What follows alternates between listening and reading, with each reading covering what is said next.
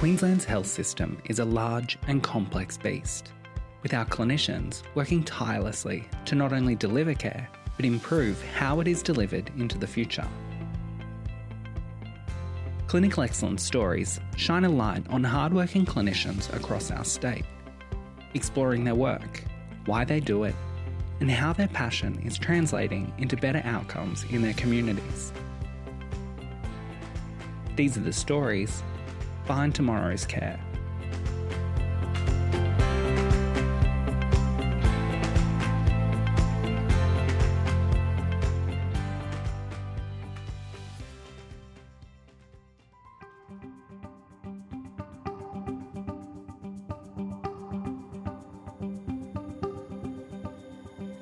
While care is constantly improving, treatment for non-reversible kidney disease can prove to be a complex and time-consuming burden on patients' lives.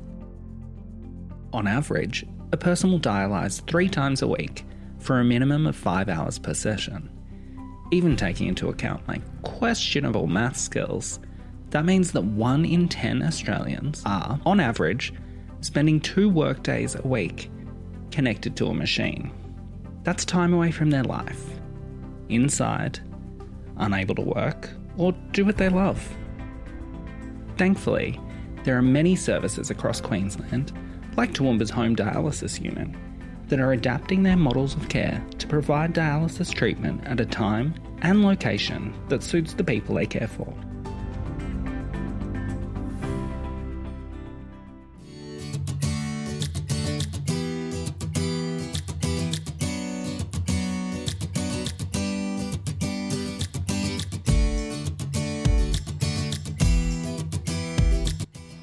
I am Anthony Crump and I have kidney disease.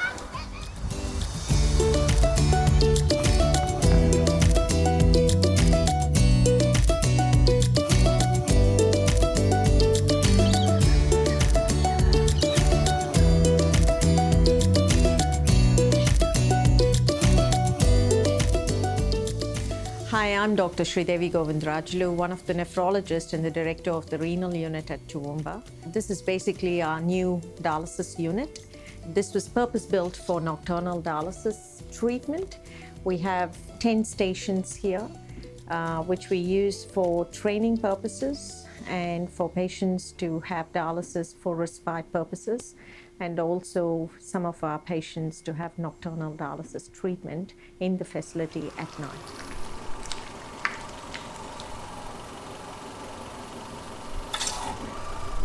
So my name's Sharon and I'm one of the clinical nurses in the home dialysis unit.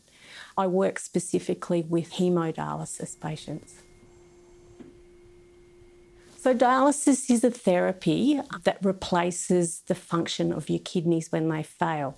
So you think about the fluid that you drink, your body depends on your kidneys to excrete that excess fluid, and also the waste products that your body accumulates. If those elements are allowed to accumulate, your body can't continue to function. So you require dialysis to balance everything.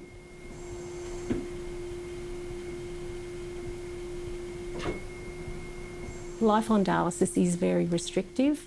So most people dialyse either every alternate day or at least 3 times a week. And at the end of the day, the more dialysis you have, the healthier you are and the better your long-term prognosis is. We have a very wide age group. We have a fellow who came to us when he was 16. He's now 18. And probably the oldest person we would have would be in their late 70s.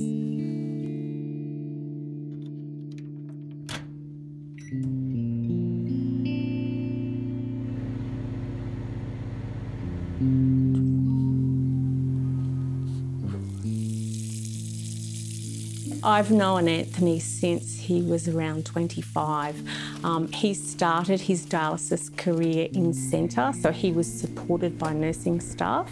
I think that the transition to dialysis was difficult for him because of his age and also his family circumstances. He had young children. Yeah, just the stress that was associated with life and health problems would have been difficult.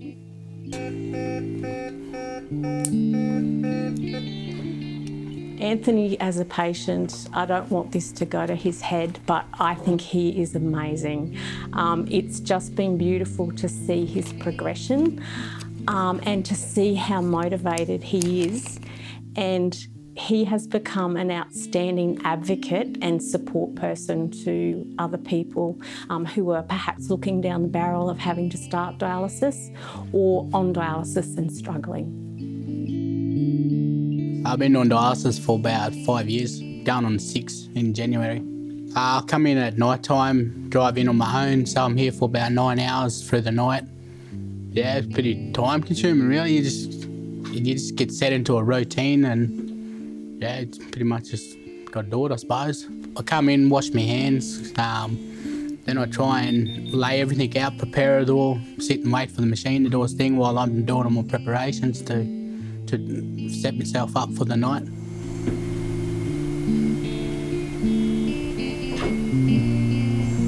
Before I done the training at the back, I kind of watched the nurses, how they did it, and I pretty much just taught myself. So when I went out the back to train, instead of doing it in 6 weeks, I think I was done in 4 weeks.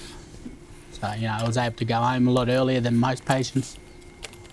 Yeah, pretty much. It was pretty scary at first, and then, well, no, you just got to take charge of it, I suppose.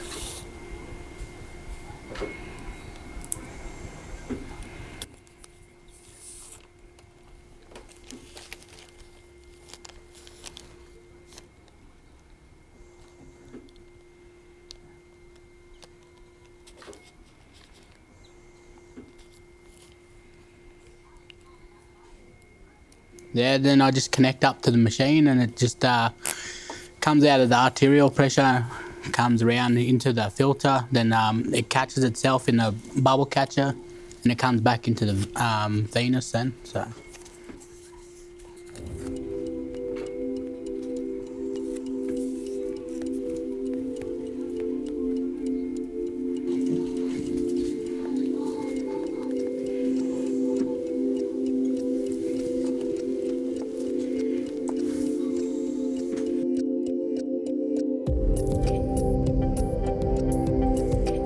Pretty much do it for myself really, most of all, because it sounds a bit selfish, but if I can't do it for myself, then I won't be able to do it for my kid in the long run. So it's pretty much, I come first, then, you know what I mean, he's there kind of thing. So I've got to look after myself so I can do my responsibilities, priorities. So like going tenpin bowling with him really, something different instead of, it's always football with me and him, or we're wrestling and stuff. So yeah, I just like chilling out with him really, play a bit of Warzone together. So, he's cool. He's a good kid. I've had no problems with him. He's awesome. Nocturnal dialysis isn't new. It's something that's been going on for quite a while. But I guess we're unique here in that we have set up this building so the patients can come and use the facility by themselves without staff. When we do this in another facility as well, we have a patient use a Sherburgh Hospital overnight. We have a patient that uses the hospital there, and they're completely independent with their care, but inside a hospital building. Nocturnal dialysis empowers patients because they are free to do what they like during the day. Most people do it at least 3 nights a week, but most people do it every second night, so they have less fluid restrictions, they have less dietary restrictions. Some people are able to maintain, full-time jobs because it frees up their day, and they're not on a dialysis machine 3 days a week for 5 hours. The nurses here in the renal units, they're probably, I don't want to say better, but they're a lot more polite, patient. They see the same patients every day pretty much, so they'd rather see you do better than bad, so they try and push you in the right direction. Kidney would probably be better, I don't know, but a few of the patients reckon you don't realise how sick you are until you have another kidney, so it's pretty much like a silent killer. It's not like a heart attack, you get pain in the heart. I felt like I had the flu.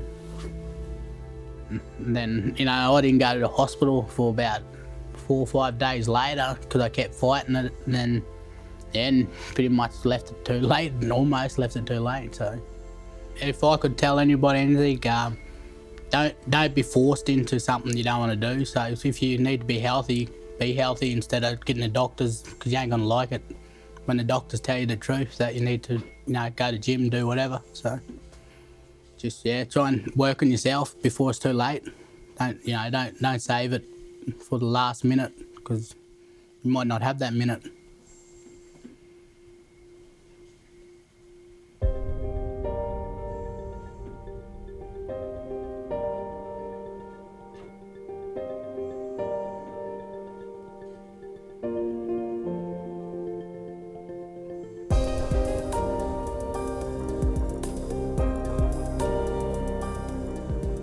The Clive Burkhofer's dialysis unit is now about a year old. Previously, we were working off from the main renal unit, but due to the space, confidentiality, patient care, all of those factors prompted us to move into a bigger unit.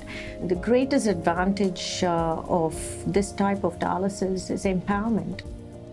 Tony is unique, Anthony Crump. He used to be on nocturnal dialysis at home at Oakey, but because he's recently moved in to live with his parents and there are too many people at home, he's no longer able to continue to dialyze at home at night. And that's what we refer to as nocturnal dialysis, is dialysis at night. And with Tony's body weight, we were struggling to maintain his clearances on dialysis, whereby we are removing adequate level of the kidney toxins. We couldn't do it in 5 hours, so we had to really get him back onto 8 hours dialysis in order to achieve optimal clearances. And the only way we could do it was through nocturnal dialysis. And being in the new unit, it was quite innovative, where the nursing staff came up with the idea whether we could just start dialysis here for Tony as a nocturnal patient. And I have to really commend Josie as well, who's our nurse unit manager. It can be quite isolated, but there is a buzzer he can buzz for in case there's any crisis overnight when he's doing his own dialysis treatment. He was already doing it at home, so it was really second nature for him. We had to just make sure that it was a safe environment and we had all the buzzers necessary in case there was a crisis, for crisis management. And with the 8 hours dialysis, this is particularly relevant in Tony because he's going to be a future transplant candidate. And he's currently been down to PA Hospital and hopefully will get a transplant in the near future. I do nocturnal, and I'm trying to encourage a lot of the younger people to try and do the 8 hours instead of doing 5. It's more better, and it's frees up a lot of they got more time for the day really. Most of my time here I was pretty much just trying to lose the weight to get on the transplant list. So hopefully I can, once I get a kidney I can go back to work. So that's pretty much my goal really, is to go back to work.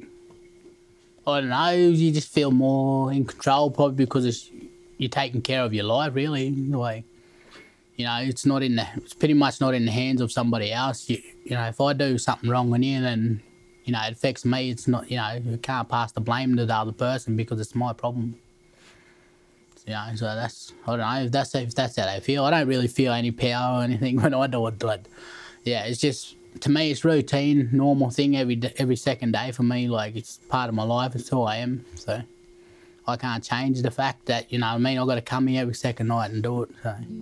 So it's like a job. You just do it because you have to, really.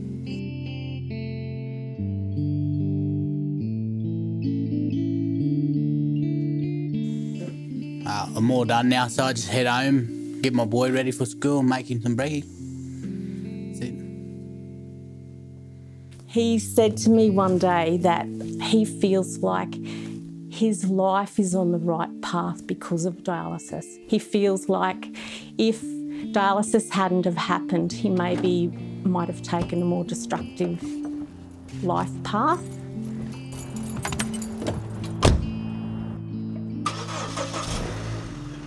Yeah, I think that's really, significant.